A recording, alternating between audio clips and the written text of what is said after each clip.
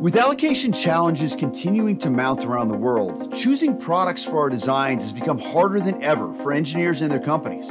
With mounting issues continuing for the global supply chain, what are semiconductor manufacturers in the industry doing to help mitigate frustrations and help keep production lines moving?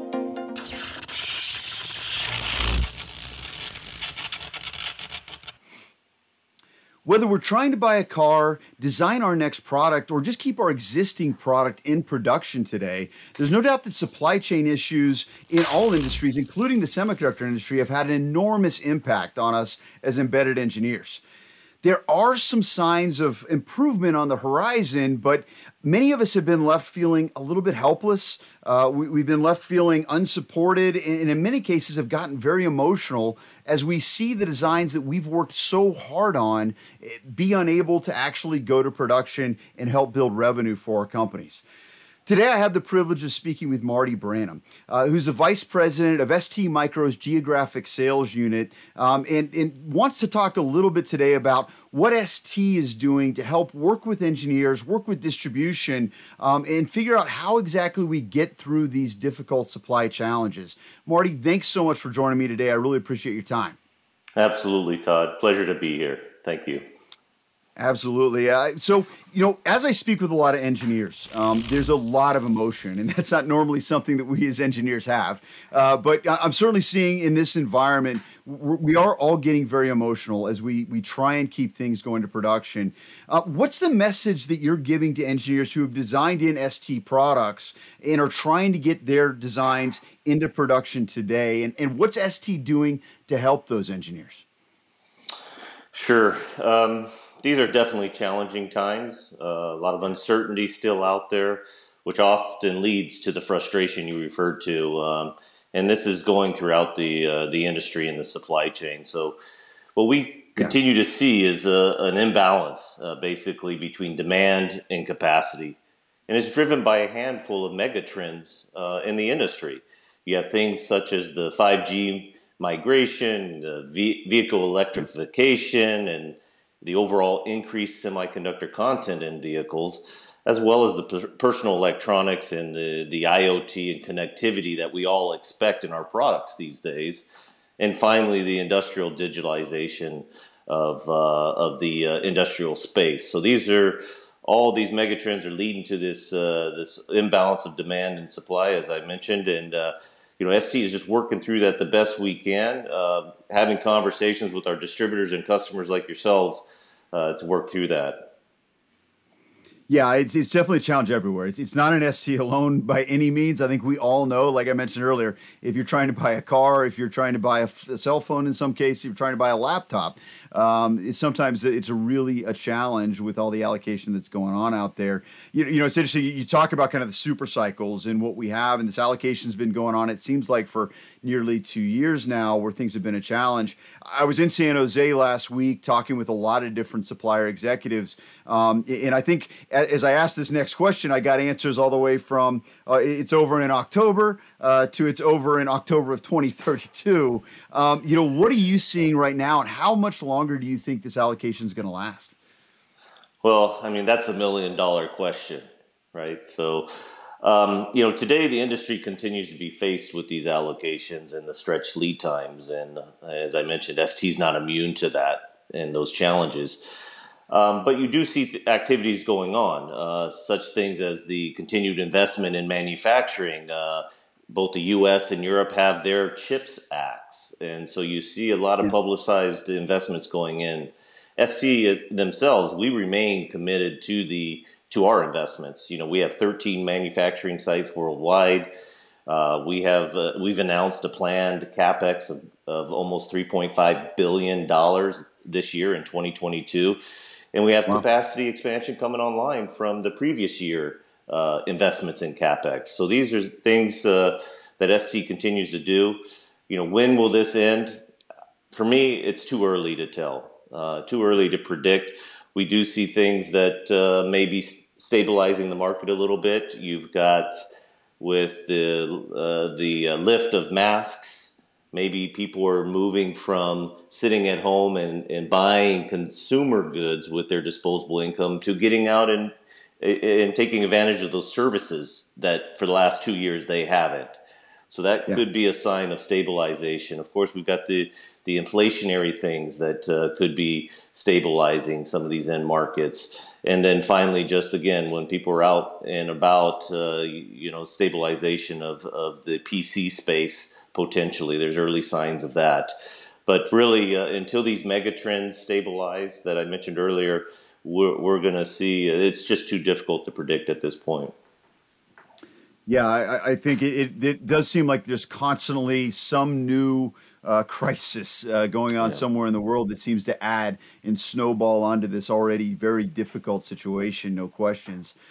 So as you're talking with, if you're talking with an embedded engineer at a customer, or you're talking with a purchasing department at a customer that wants to try and be production with their new product, maybe it's January of next year.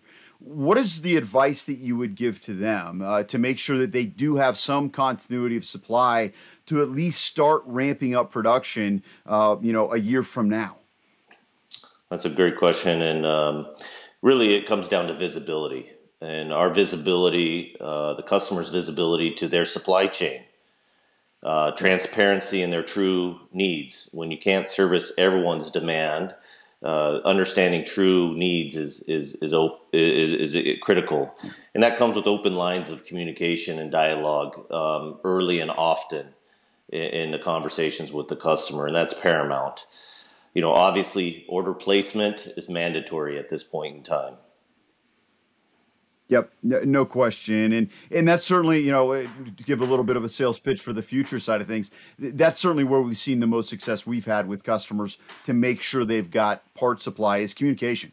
It really does come down to that communication element to make sure that we understand what are your needs, what are your plans as early as possible, so we can start to pipeline product and give the message back to ST and other suppliers that we're going to need this particular part for this particular customer by this date, and we can get that pipeline in sooner. And the earlier those conversations happen, the better. I think traditionally, we've all felt comfortable with, well, if I talk to whoever I'm buying the parts from 6 months in advance, I'm probably going to be just fine. I'll be able to get parts in time to do my build.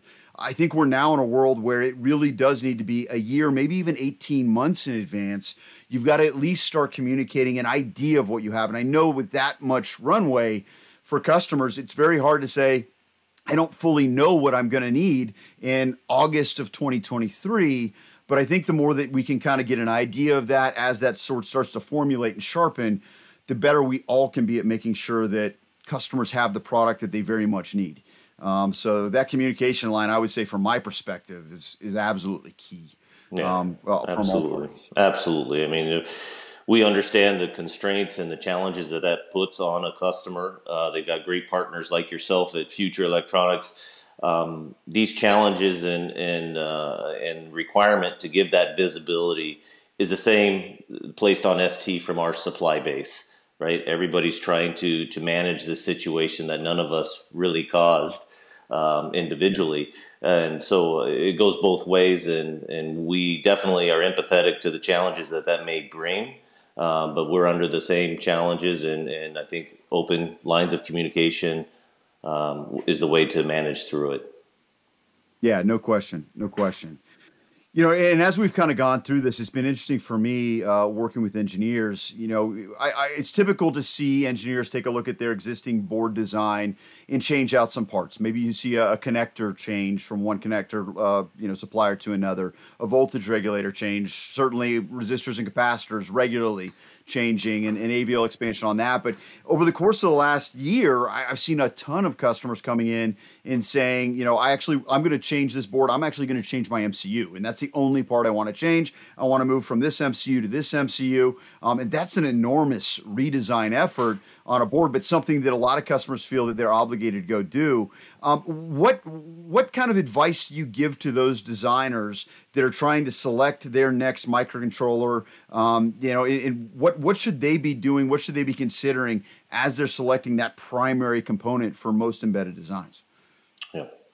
Yeah, I go back to the early and often conversation and discussions with suppliers and distributors like yourselves. So engineering communities getting together to understand better where the industry trends are going, where technology and manufacturing investments are happening, so they can look 6, 12, 18 months out and feel comfortable about where things are going.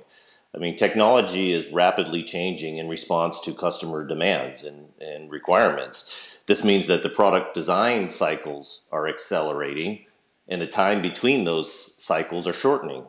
So again, having that early and often conversation is critical.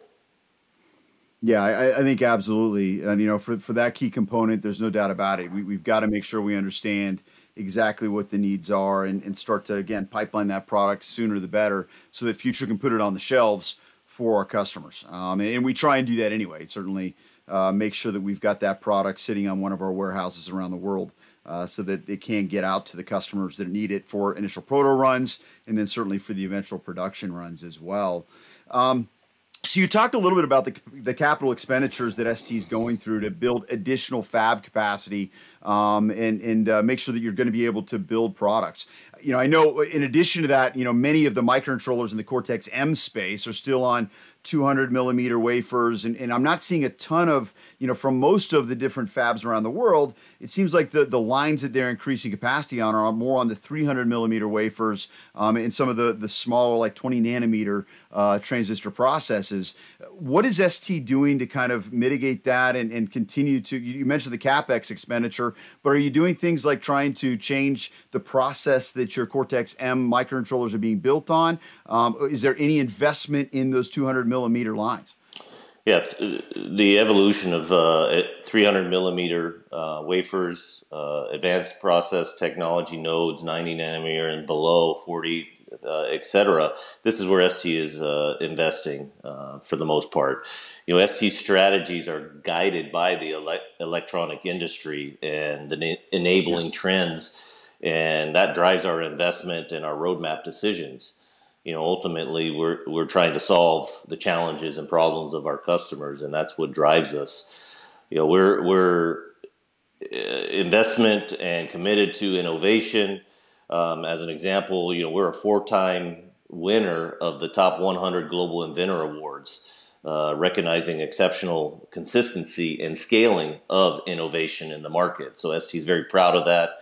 It speaks to our continued focus on innovation.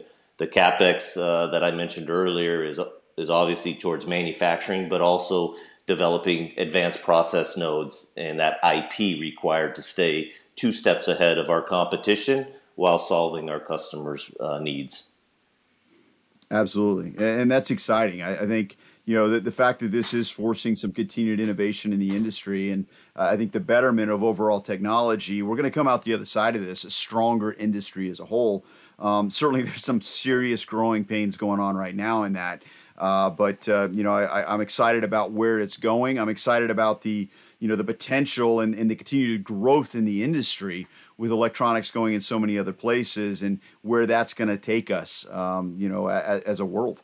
At the end of the day. So, Marty, I can't thank you enough. I know you're having a lot of very hard conversations right now. I think we all are, and I really appreciate you having a hard conversation with me as well. If all my conversations could be as difficult as this, I'll sign up every day. Well, we're on camera right now. Afterwards, we'll have a more difficult. No, we won't. I'm just kidding. But no, I really do appreciate it. Thank you to the audience so much for watching and taking a little bit of time to learn a little bit about what Marty and I are seeing right now in this challenging market environment. If you have issues, if you've got needs, whether you're currently doing a design or you're trying to make sure that you're getting your existing designs in production, we at Future Electronics would be more than happy to help you out. Please reach out to us at shapingthefuture@futureelectronics.com. Again, that's shapingthefuture at futureelectronics.com. And we'd love to work with you. Again, like I said earlier, and Marty and I were speaking about, communication in this market is so very important. The faster we know, the faster we can help. And so I think that's something that we've become very, very good at, very adept at, and we'd love to help you and your companies. Thank you very much. Appreciate you joining us today on this episode of The Current. We'll look forward to seeing you next time.